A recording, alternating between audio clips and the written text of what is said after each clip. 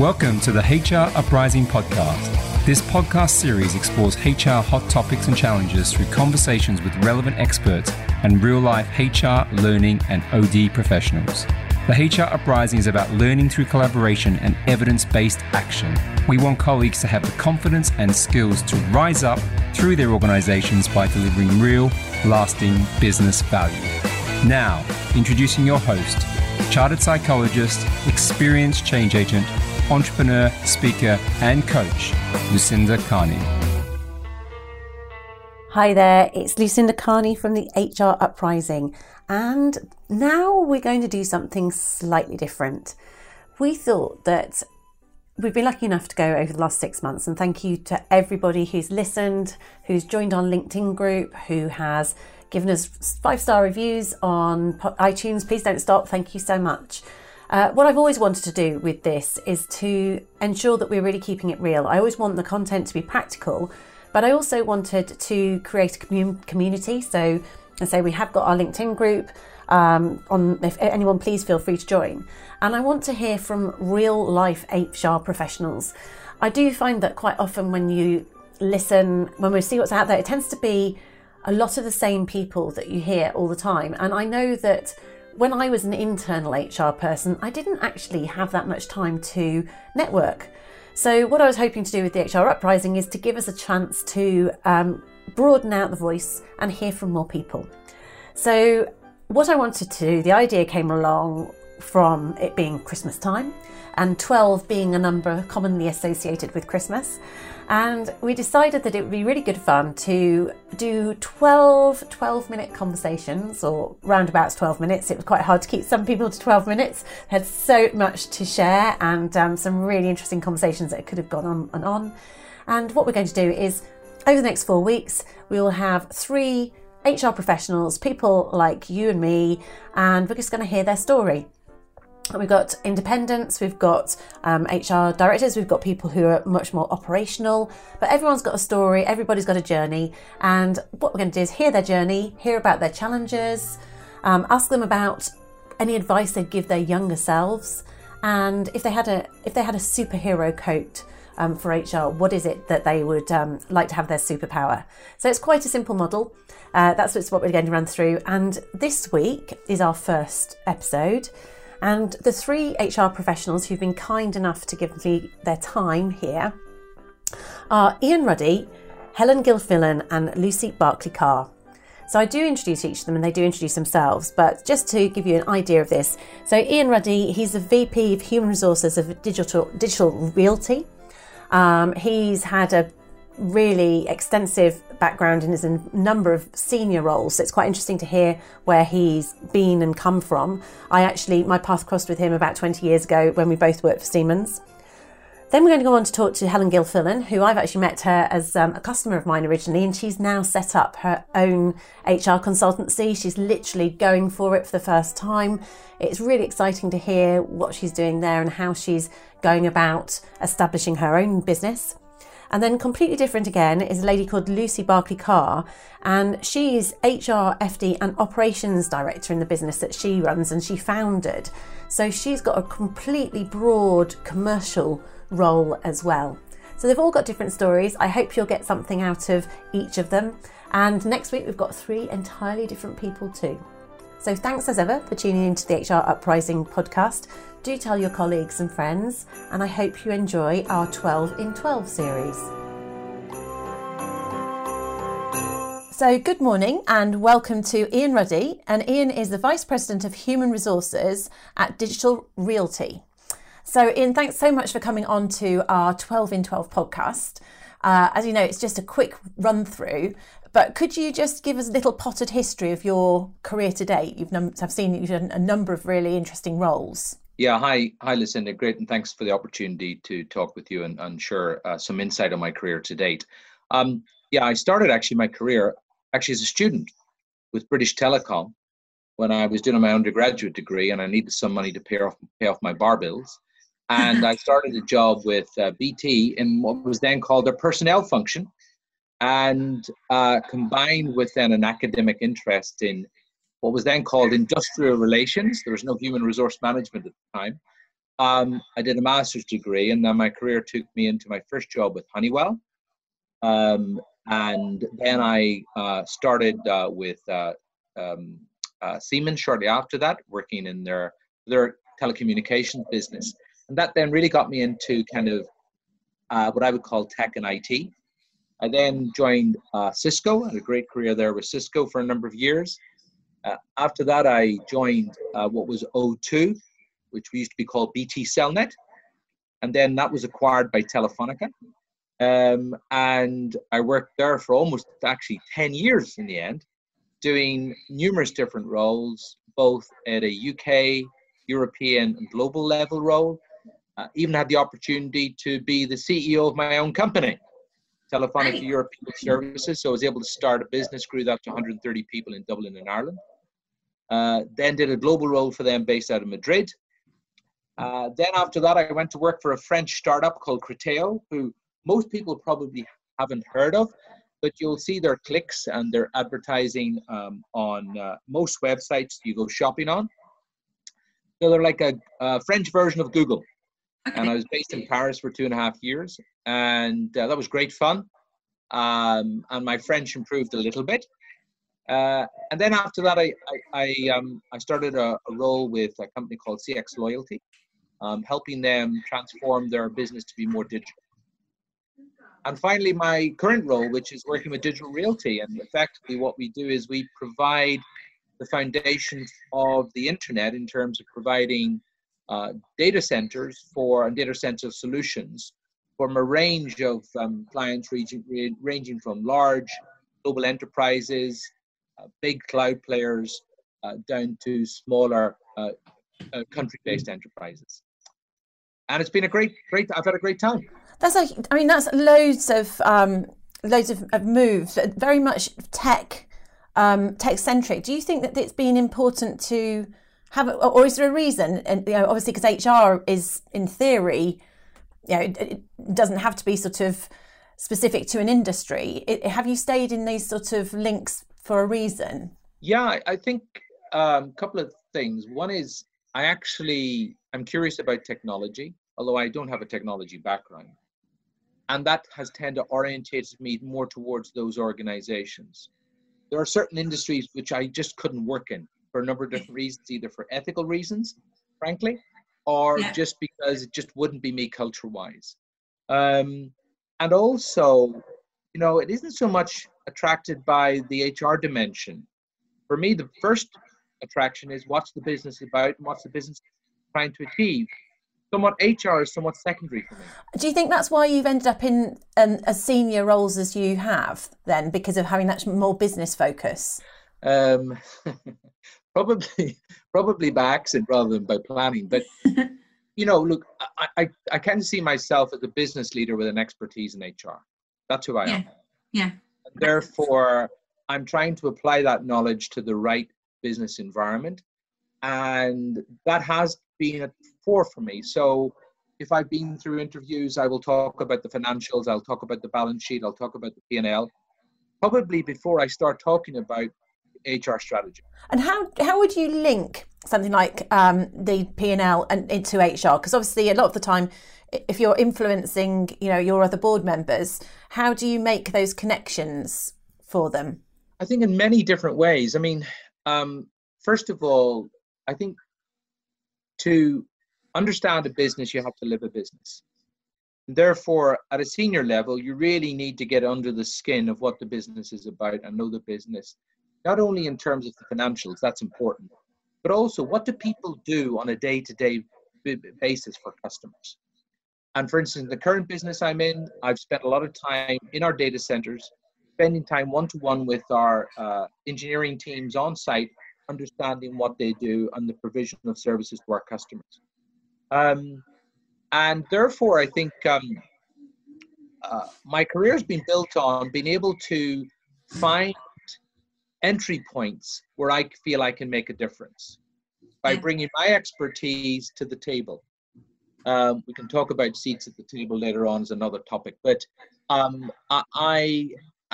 been able to find niches at certain times in my career where I'm able to do so. No, it hasn't been unusual for me to be involved in sales pitches to potential clients. Yeah. Great. So I mean, that's really interesting in terms of the links there and the whole concept about seated at a table and things. As you say, there's lots we could talk about. I suppose just keeping it focused and going back in on my 12 in 12 questions. So along the way, have you got a challenge that you'd share that you've overcome along the way in your career? I mean, one of the things that I've learned as I've aged in life is that I have a fundamental belief in possibility. That if we put our minds to something, we can achieve it, whether that's at work, at home, at play, whatever it might be, whatever your passion might be. And it doesn't have to be, you know, taking on the world. And therefore, I think one of the things that I've always done in my career is, and it's probably part of my development strategy, is I've always said to people, hey, can I have a go at that? So I've always put my hand up. And in some cases, I've put my hand up for things I've never done before. I don't know anything about, but I give it a go. And I'm pleased to say in the majority of cases, I was successful. There's one or two areas where I wasn't, but I took the learning from that. Yeah. And whether that's understanding about transfer of undertaking protection of employment legislation, so you could support our salespeople on a sales pitch, through to building my own business from scratch on behalf of Telefonica in Dublin, or whatever else it might be, or implementing a global HR solution, I've always given it a go. And generally, it's worked. So it's almost like you really just like being up for the challenge, trying something new and going for it. Yeah, and it's one of those things I also share with my team for their development, because I'm pretty clear with my team when I say to them that, you know, growth doesn't happen by standing around. If you want something in life, you got to go get it. So if you want to grow in your role, here's all the myriad of opportunities we have. All you have to do is come and ask me, and I'll make it happen. So did you ever have any, these opportunities, did you have to go out and look for those opportunities to grasp them, or were they offered to you? They were generally there in front of me, in the sense of it was a project that I saw, or initiative, and often I'd just say to whoever the owner of that was, or my boss, hey, can I have a go at that? Is that an opportunity for me to do that? And I think 9 times out of 10, most leaders, they'll love that. They won't say no, unless actually it could be a real disaster. But it wouldn't necessarily be purely HR, I guess. So things like you're saying, going out and doing a sales pitch or things. No. And I think it's things that, so listen, I don't see myself as a typical HR person. I don't know what a typical HR person is, but I don't fall into that category, I feel. And it's interesting, you know, when I've joined businesses and I'm sitting with a group of executive or other leaders, and I'm starting to talk about a topic, they're kind of looking and going, is that guy sitting in HR? How does he know that information? And therefore, you know, Wikipedia is a wonderful tool. So in the business I'm in, it's a property cum technology company. I have no property background whatsoever. So when people are talking about financials, it's something called FFO, which is like EBITDA, but it's not. It's called funds from operations. Right. Then I'll go straight onto Wikipedia and I'll educate myself. Yeah. And I think, therefore, you can do that in many things within the world of HR. It doesn't have to be what people expect it to be. It's interesting because you said earlier that it was luck, not luck rather than judgment, maybe about your career. But just listening to what you're saying, I can see absolutely how the fact that you've always been up for a challenge, whether it's a business challenge, and you've embraced learning and immersed yourself in the broader business on a regular basis. I can see why that would lead to you, having a positive career within organisations in terms of being respected, but also being able to put stuff back into the business because you understand it. Yeah, and I encourage. Thank you. You're very kind, and I encourage the same with my team. So I encourage but to do that, I share information with them. I try and give them as many new learning opportunities to do things that they've never done before, or they've never necessarily felt they've had the confidence to do before. Yeah. And if there are other leaders out there, or leaders listening to this, I encourage you to do the same. Give people a chance. 9 times out of 10, people will succeed. and give them the information and share information with them as well, so that they can have that breadth. No, that makes sense. So in terms, if you were thinking back to your younger self, or obviously you're bringing on people in your team, is there any advice over and above learning and challenge and immerse yourself in the business that you would give yourself? Oh, hindsight's a great thing, isn't it? In many ways, both in work and in life. I think probably two things come to mind. One is bring yourself to work, be who you are.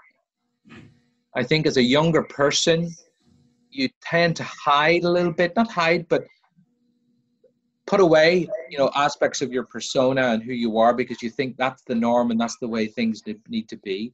And there are certain cultural norms within certain businesses, which clearly to be successful, you need to adapt to. But as I've progressed in life, I bring my whole person to work. And when it matters, when it really matters, that was when it makes the difference. So a number of years ago, we had that horrible situation on a Friday evening in Paris, when almost 100 people were killed. And I was working for Criteo. I was the HR leader for Europe. Friday evening, I got a telephone call from various people to tell me what had happened. We put in place some support mechanisms. I got on a plane Monday morning to go to Paris. There was no one else on the plane. Charles de Gaulle Airport was empty. There was not many cars on the motorway on a Monday morning traveling into Paris. I got to the office and I walked into a room, and there were over 100 managers and leaders waiting for me to tell them what they needed to be doing. And actually, it's only then do you really, really realize that we're bringing your true self to work and you make a difference. The other thing, on the other side of that, I have a beautiful 16-year-old daughter who I currently refer to the Tasmanian Devil, who's driving my life crazy, but I talk about her all the time. I share with my team ongoing challenges and relationship issues I may have with my wife. Not too much detail, be pleased to know, but that's part of life. Yeah. That's part of life. That's who I am. And my team have marriages, have relationships, etc. Yeah. So why hide that away? That's part of who you are. The whole self. That's, yes, absolutely. And being really real. I like that. Thank you. So unfortunately, it's only a brief conversation this, so maybe I could talk further. But my final question for you is, if you had an HR superpower, magic wand, what would that be? I would wish away this stupid concept of always talking about having a seat at the table. It's a ridiculous concept. First of all, you will be successful on the basis of what you do, not what table you sit at. And actually, there's many tables you need to sit around and many hats you need to wear to be successful. Whether it's, paying people on time is really, really, really important. And that's a key service generally we provide in HR, as well as doing the strategic stuff, whatever that might be. But actually, I think it's pretty strategic to pay people on time, don't you? So therefore, actually stop inward gazing and just be proud of what you do, and you make a difference on a daily basis for people at work. Love it. That's fab. Thank you so much, Ian. It's been really great to have you on the HR Uprising. And great to talk and see you again after all these years, by the way. I know. the marvels of technology. Thanks, Ian. Bye.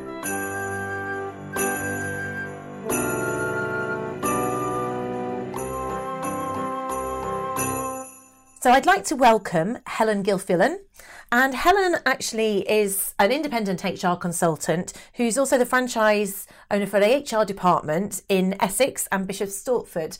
And I know, Helen, I thought it was quite interesting to get you on the this particular HR Uprising episode, because I know you've relatively recently taken on the franchise, because we know each other from your previous role, don't we? So obviously it'd be good to have a bit of a potted history, and also how you found moving into this independent route. Do you want to give me a bit of your background as to how you got to this point? Yeah, sure. Well, I started out a career basically in banking, but more on the secretarial side, before moving into automotive retail, where I guess I fell into what was then called personnel. And back in the 80s. I know, this ages us, doesn't it, when we remember personnel. So back in the 80s, personnel was much more of a transactional function, as opposed to the sort of integral partnering that we see today. So yeah, showing my age. So I continued moving into sort of manufacturing. I went into various other industries with about pet food, a bit of the service sector. I did my CIPD qualification within that time, which was sort of late 90s. And with a hunger to progress, I sort of remained in manufacturing, but I took my first standalone role in a sort of fibre optic electronics company. There was various 2P transfers, and they were taken over by a larger organisation. I was then given responsibility for a different company as well. Probably remained in manufacturing for about 10 years, and then I did a small stint in the public sector where I was HR manager of the crime division for Essex Police, which was quite an interesting role. I was going to say, was it interesting? It sounds like it should be interesting. Was it interesting? Yes, it was. Yes, it was a very interesting role, and I think interesting as much as obviously what you're dealing with, and it's not a profit-making organisation where you've come from private sector, so it does have a really different feel to it where you're not in there to look at the bottom line all the time. You know, it's all about serving the public, and no, it was very interesting. So I enjoyed that. I was there for a couple of years, and then I went into the print industry. And I think when I looked at my career path, it was trying to make sure I had elements of different areas. So a little bit of retail, service sector, manufacturing. I did tend to stay within manufacturing because that's where you kind of get pigeonholed. And the last role was very much unionised, which gave me another angle to look at quite a heavily unionised industry, which was print. And then more latterly, I was on the board of directors, a statutory board director for a large manufacturing company in Essex as their European HR director. And it was there that I decided to do a master's degree in strategic HRM.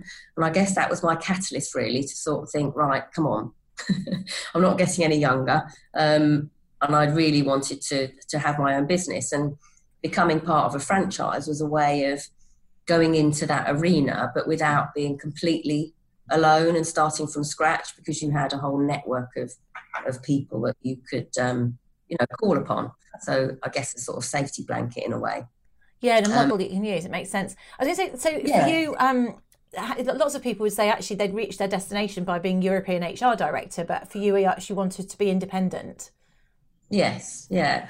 And I think personal reasons as well, you know, the age of children that I had at home, it was nice that I could have a bit more flexibility. So even though I work many more hours than I ever used to when I was employed, I can actually choose sometimes as to when I work those hours. So if I'm working up until 10, 11 o'clock at night, it doesn't matter if I've been able to do something during the day for a couple of hours. So yeah, you've got that freedom, haven't you? Freedom to choose when you work, even if you do choose to work harder. I completely understand that.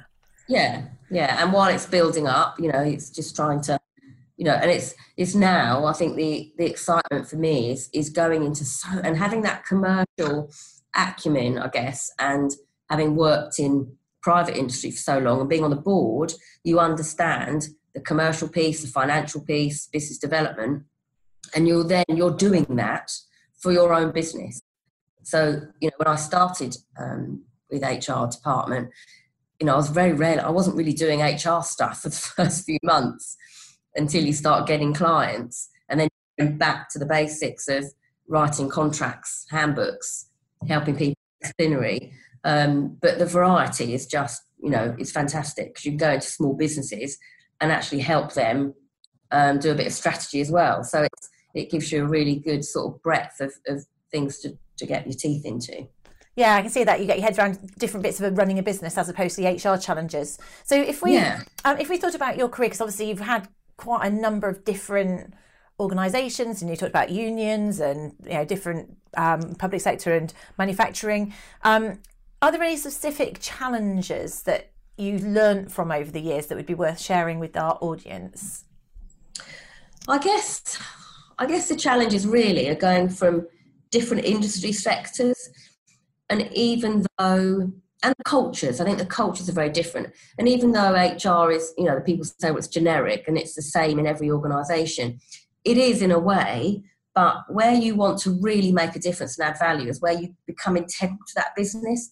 So it's extremely important that you understand the whole culture and the different challenges that face those different industry sectors, whether it be skill shortages, unionised, I think these are mainly the challenges probably.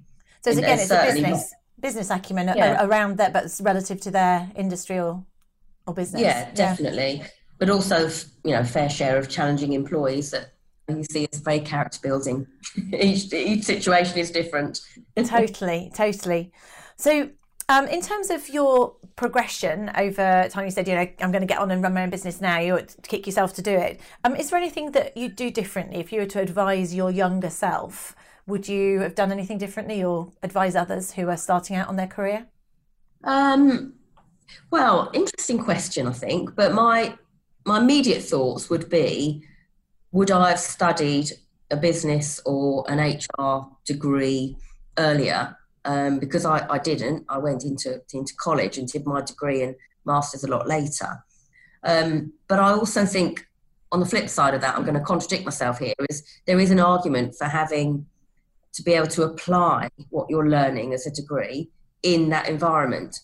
So I think sometimes the routes where you can maybe do placement years, it might have been good, I think, to have studied earlier on, and it might have been a business degree, or it might, with an HR specialism to it, maybe. Yeah. And I think if I had my time again, I probably would have done that. And having watched my daughter do an internal business degree with an HR module, I see her experience now going into industry a lot more than, she's got a lot more experience than I had when I started out in the working environment. So possibly getting that education earlier, you went, although no regrets, and there are benefits, as you say, in terms of being able to apply, having some real knowledge, possibly you do that. And I was going to say, do you feel that your CIPD, you've done a CIPD and you've done a master's? Yes. So do you think you needed to do those all? Did they add particular value to you, or what's? No, I think they do actually. I think especially the CIPD at the time that I did it, but I think it'd be very difficult to do that when you haven't got industry experience. Yes. Because it's all very well learning the theory, but then, the challenge is actually in applying it in the real working environment. But I think, and definitely the master's degree in terms of writing, just experiences at more of a strategic level. But yes, I'll definitely, again, I'm not sure, say I contradict myself, whether I'd have done them earlier, whether I'd have found it as, easy, but it would have been more challenging doing it early without being able to draw upon, 20, 25 years of experience in the industries. Absolutely. And it's one of those, it's a funny question, isn't it? Because it's like, you always want to go, actually, no regrets. There were always pros and cons to any piece. But what's clear is that you've definitely got value out of doing the educational piece along the way. It's felt like it's been something valuable. Absolutely, yeah. So in terms of next steps, obviously, I know you started out in the last 12 months. I'm not sure when you did start out your current role. March this year, actually. I've got 6 months ago. 7 months ago. Yeah, so what are your aspirations and goals going forwards? Wow. Really, it's to expand my business within HR department, growing my client base. I think in another sort of year to 18 months' time, I'd like to be looking at taking on another territory and possibly having staff as well. So, but that's certainly, I see myself now with HR department for quite a few years and then just growing that business. Yeah, maybe becoming bigger model. Just staff and just getting bigger, really. Yeah, I love a challenge, so and I want to be successful. Absolutely. That sounds great. Makes a lot of sense as well. And so it's nice being part of something where you're not completely starting from scratch. And are you supporting sort of small to medium-sized businesses in HR department? Is that your target? Yes, primarily it'll be small and medium-sized businesses. But on saying that, I am still doing work for a client that's a lot larger business than where I've worked before, just delivering training. So I'm doing a management training. So there's a mixture, but primarily you're building up your business with small and medium-sized businesses that don't have their own HR department. That makes sense. So final question. Yeah, go on, completely. Final question then, Helen. So I don't know whether it's something that would have helped you in your previous role or in your current role, but if you were to have a superpower, an HR superpower, what would you like it to be? Well, let me think. I'm not sure about if it's HR superpower, but I think I would love to have a Harry Potter invisibility cloak. Oh, yeah. Is that when you've got to get on and do things? Stop people. That must have been when you're in a large organisation. You need to get on and do something.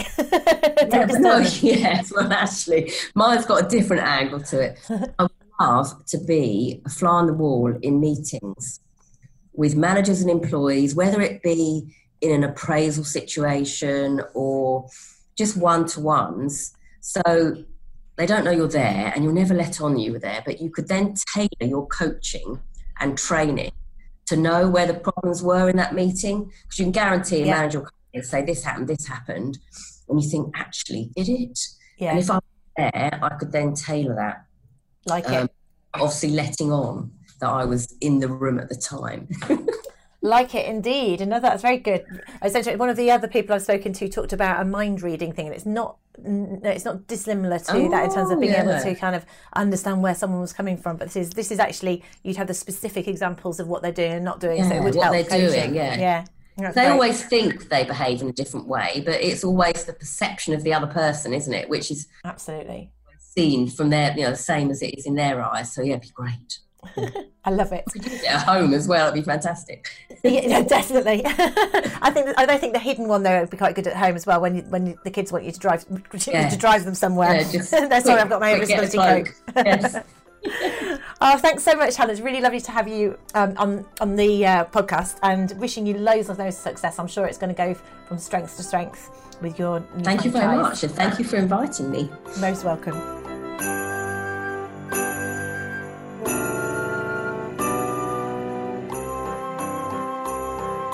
So I'd now like to welcome Lucy Barclay-Carr, who is HR, Finance and Operations Director within McGregor Healthcare. Welcome, Lucy. Thanks so much for coming on the HR Uprising.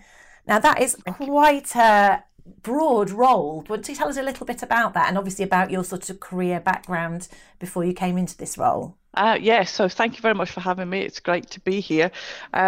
First of all, my background's very eclectic. So I started life as a radiographer within the NHS, but I've always had this entrepreneurial commercial need.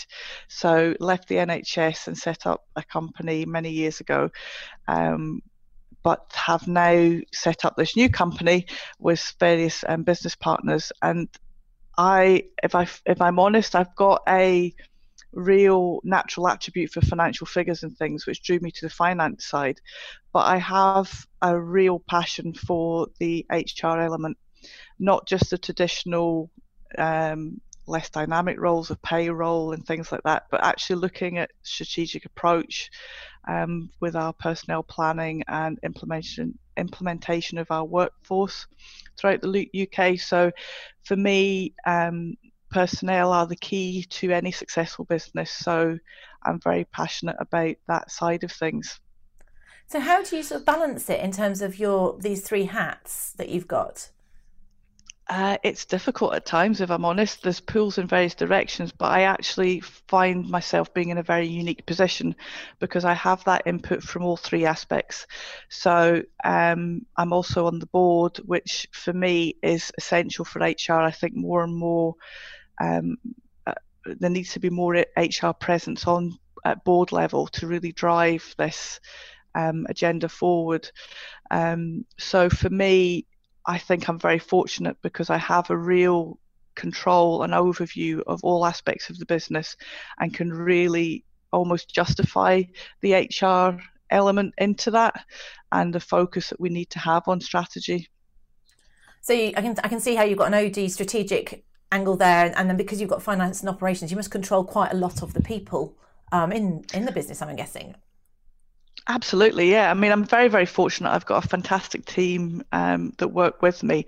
And over the years, as we've grown the business, that team, I've been able to delegate more tasks and roles and responsibilities down to them, which I've found great in that I'm able to really step back now and look at the more long-term strategic approach of how we do things, looking at our HR and our L&D facilitation within the company. So really looking at a more overview, whereas I think in the early days of the company it was the real, I say the old-fashioned HR, it was the recruitment, the payroll, and that element of it. But I think that's probably bolstered. I've just about to hopefully complete my CIPD level 7, and that's been fantastic. It's given me real confidence within this area. I was going to ask about that. It's interesting. I've just spoken to someone else who's done that same qualification. Have you found that's been useful for giving you this sort of breadth then? This of sort Absolutely. Of confidence it's almost like the confidence of that you're doing things, although you might be doing it instinctively right, it's making sure that you know that you're doing it right by the book, maybe. Well, yeah, and I think for me, I'm obviously, again, very fortunate position in that we founded the company and we've built the company. And I think for me, as you said, having the label of a model and going, well, that's what we do. Well, actually, We've got that right. It gives you a certain confidence. But I also do think when you're talking to strategic partners and things, it gives you a sense of credibility. And that's always been very important to me, to almost walk the walk, so sort of prove that you know what you're talking about and you can take it from a different level. My take on it as well is, what I've really enjoyed about doing these qualifications is the interaction with different sectors. Yeah. So I've actually learned a lot from interacting with other HR professionals on all levels, but seeing how they approach problems and how they do things that maybe traditionally wouldn't be used within our sector. So it gives you a really broad knowledge base and a network that you can pull on. And in terms of what you did prior to being founded, so you've got this very much a business background, this entrepreneurship. Did you do any other HR roles before you founded McGregor? Not really, if I'm honest. I mean, other than, the first company that I founded, it was just me. And again, there's that element of the HR where you're trying to attract the right employees, retain them. So there was an element of that. But if I'm honest, if I look back now, I was very naive and kind of, I'll say, fly by the seat of my pants. There was no real structure behind it. There was no real focus. It was sort of, you did it as you needed to do it. And I think for me, this role is obviously a much bigger organisation and it's growing into a much bigger organisation. So there's much more responsibility on me to get it right. It's almost, you go from the reactive, don't you, when you're learning stuff, but the role and the size of what you're doing needs to be much more strategic in terms of how you're delivering it. Exactly. So, I mean, I'm sure there's been plenty of challenges along the way. Have you got any specific HR challenges that are worth sharing with our audience that you've overcome? I think for me, it's about that balance. It's about realising that the L&D side is as important as the HRM side. For me, it's those two functions work hand in hand. It's about our personnel and our employees, not just attracting them to the business, so making sure that our employee value proposition is the best it can be. So I'm a great believer that I like people to pick us as much as we pick them. Yeah. So we have a very open culture. So through the recruitment process, we have a very open dialogue. And I think for me, that was a real turning point, is looking at it from that perspective, rather than just feeling that we were picking people. People have to pick us. Yes. And I was just thinking what's really coming through is also the fact that you're commercial, are very commercially aware of it, I guess, in terms of what you need to do. That is that's very much linking the people part with your commercial part of it, isn't it, really? Oh, yeah. I mean, at the end of the day, I don't think you can ever lose sight of the fact that commercially, we're doing this to retain and improve our market share within the sector. But without that, we don't have the ability to grow and develop, or we wouldn't be here if we weren't aware of that. So I think it's all about having that balance of realizing the input that's required, but also keeping an eye on the return of investment. Yeah. So making sure that what we're doing is effective, but not just from a bottom line, but effective from an employee perspective. So with your in your current role, what would you say would be typical people-related challenges then that you perhaps have to deal with or advise on, or do you get your team to do that? I think the biggest challenge is communication. And ensuring that everybody's on the same page, but ensuring that there's open communication. We do a lot of work culturally. I mean, we've got very, very strong mission, vision, and values that we kind of live by. But I think we also use insights discovery tools. Mm-hmm. So everybody gets that when they start with the company. And what we found with that is it's developed a culture where we have very open dialogue, but we can challenge each other, but it almost takes away the personal element of challenge. Yeah, so for people who don't know that, so it's one of these colour, it's basically knowing what colour personality types and linked to a colour, isn't it? Insights. Yeah, yes. Yeah. And so I've used similar tools and I do know Insights as well, but it's kind of gives you like a common language, doesn't it? So you might go, oh, that was a bit red, as opposed to that person was a bit outspoken or something. So yeah, and I think it's also ensuring that element it doesn't become personal. So what we talk about is, you've drawn on your red energy. So rather than it being, oh, you're a very red person, you've drawn on that red energy. Why would that be? Or how has that been communicated across? So it gives a very unpersonal way of challenging each other. And actually what we find is, as an organisation, touch wood, the element of we have a diverse workforce who could really challenge. There could be a lot of conflict, and we find that actually it's less so because we can have these open conversations. Yeah, no, I'm sure definitely it's one of the most powerful things, because it's just appreciating differences in terms of where conflict can arise is often just from natural differences or different communication styles. So if you have that language, that common language, it really helps. Yeah. Do you, if you were to look back at your younger self, and especially given you've got such a diverse, you started out as a radiographer, what have you learned? What would you advise yourself, in terms of going forwards? Yeah, I think in terms of HR and what I've learned from when we started the company to now, I think it's focusing on your recruitment strategies and your procedures. So ensuring that you, as I said before, somebody's picking you as much as you're picking them. So your employee value proposition is really, really important, but also realizing that very first interaction, that's the start of their induction training. So their first experience as they're being recruited is where they learn and discover more about us as a company and our culture. So from the very beginning, it's important that people, whether they're successful through the recruitment process or not, they have a good experience. And again, leading that on to the induction training course, that's where you can set that psychological contract. So you can set the expectations and the deliverables from both sides, and you're putting those building blocks in place for a long career. Absolutely. I mean, because there's a lot of research now, isn't there, about talent, but it's not about waiting until you've got your induction. As you say, it's this pre-boarding, the whole employee experience right through the recruitment through into the organisation. Well, it's right from the advert, and it always surprises me. One of our lines in all our adverts is a requirement to have fun at work. Okay. And it always surprises me the number of people that come in and say that's why I applied. Because why would you not want to have fun at work? And you think that's a fairly simple line to put in, but it seems to really engage people from the very beginning. That that's the kind of culture that they want to be part of.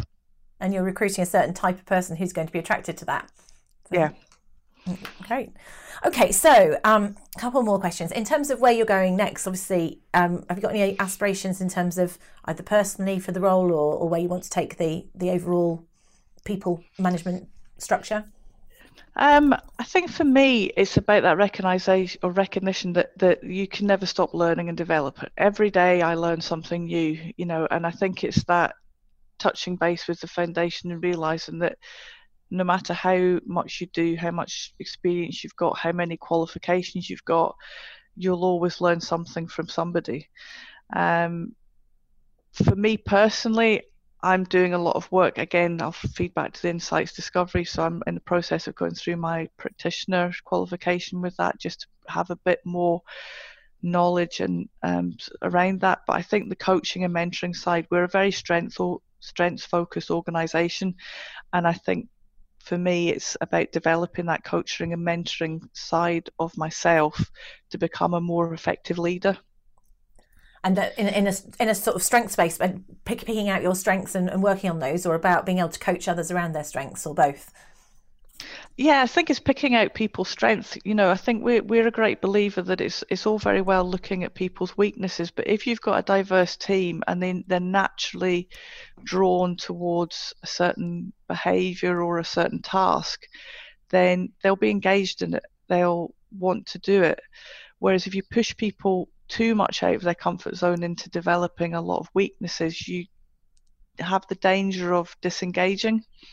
So we're fortunate as an organisation that we have a very diverse pool of attributes and talents that we can draw on, so we can really play to those strengths.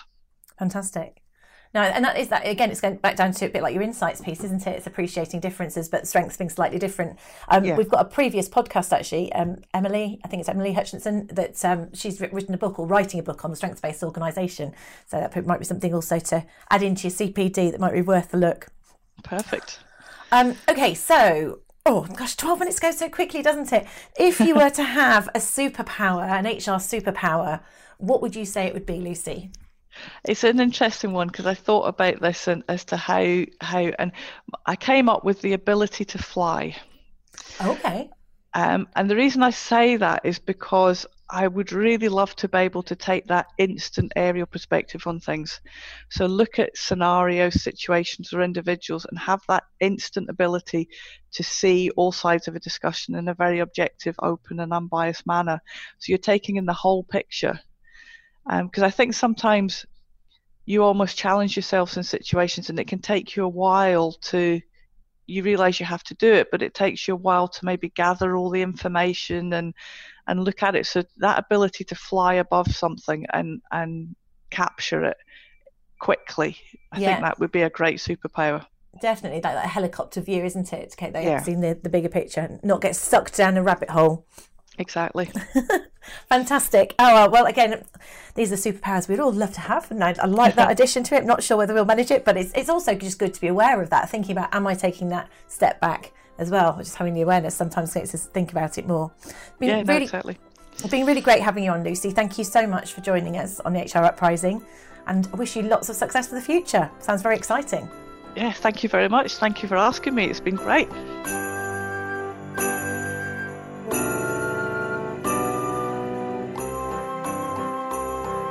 So that concludes our 12 in 12 series, or the first week of it. I really hope you enjoyed the stories. I love the idea about Ian telling us to go out and grab the opportunities, and Helen's reflections on whether it's right. Should we ever have regrets? Is it better to study first or get that business experience first? And actually, does it really matter? And then Lucy, just all about keeping on learning all the way, that keep on learning, keep on challenging yourself. So I really enjoyed listening to our first three HR experts and HR professionals. I really hope you did too, and do tune in next week for our next three guests. Thank you for listening to the HR Uprising podcast. You can access more information, including resources or links mentioned in the show, at our website, www.hruprising.com. Also, you might want to join our LinkedIn community or tweet to us at HR Uprising. We'd love to hear from you.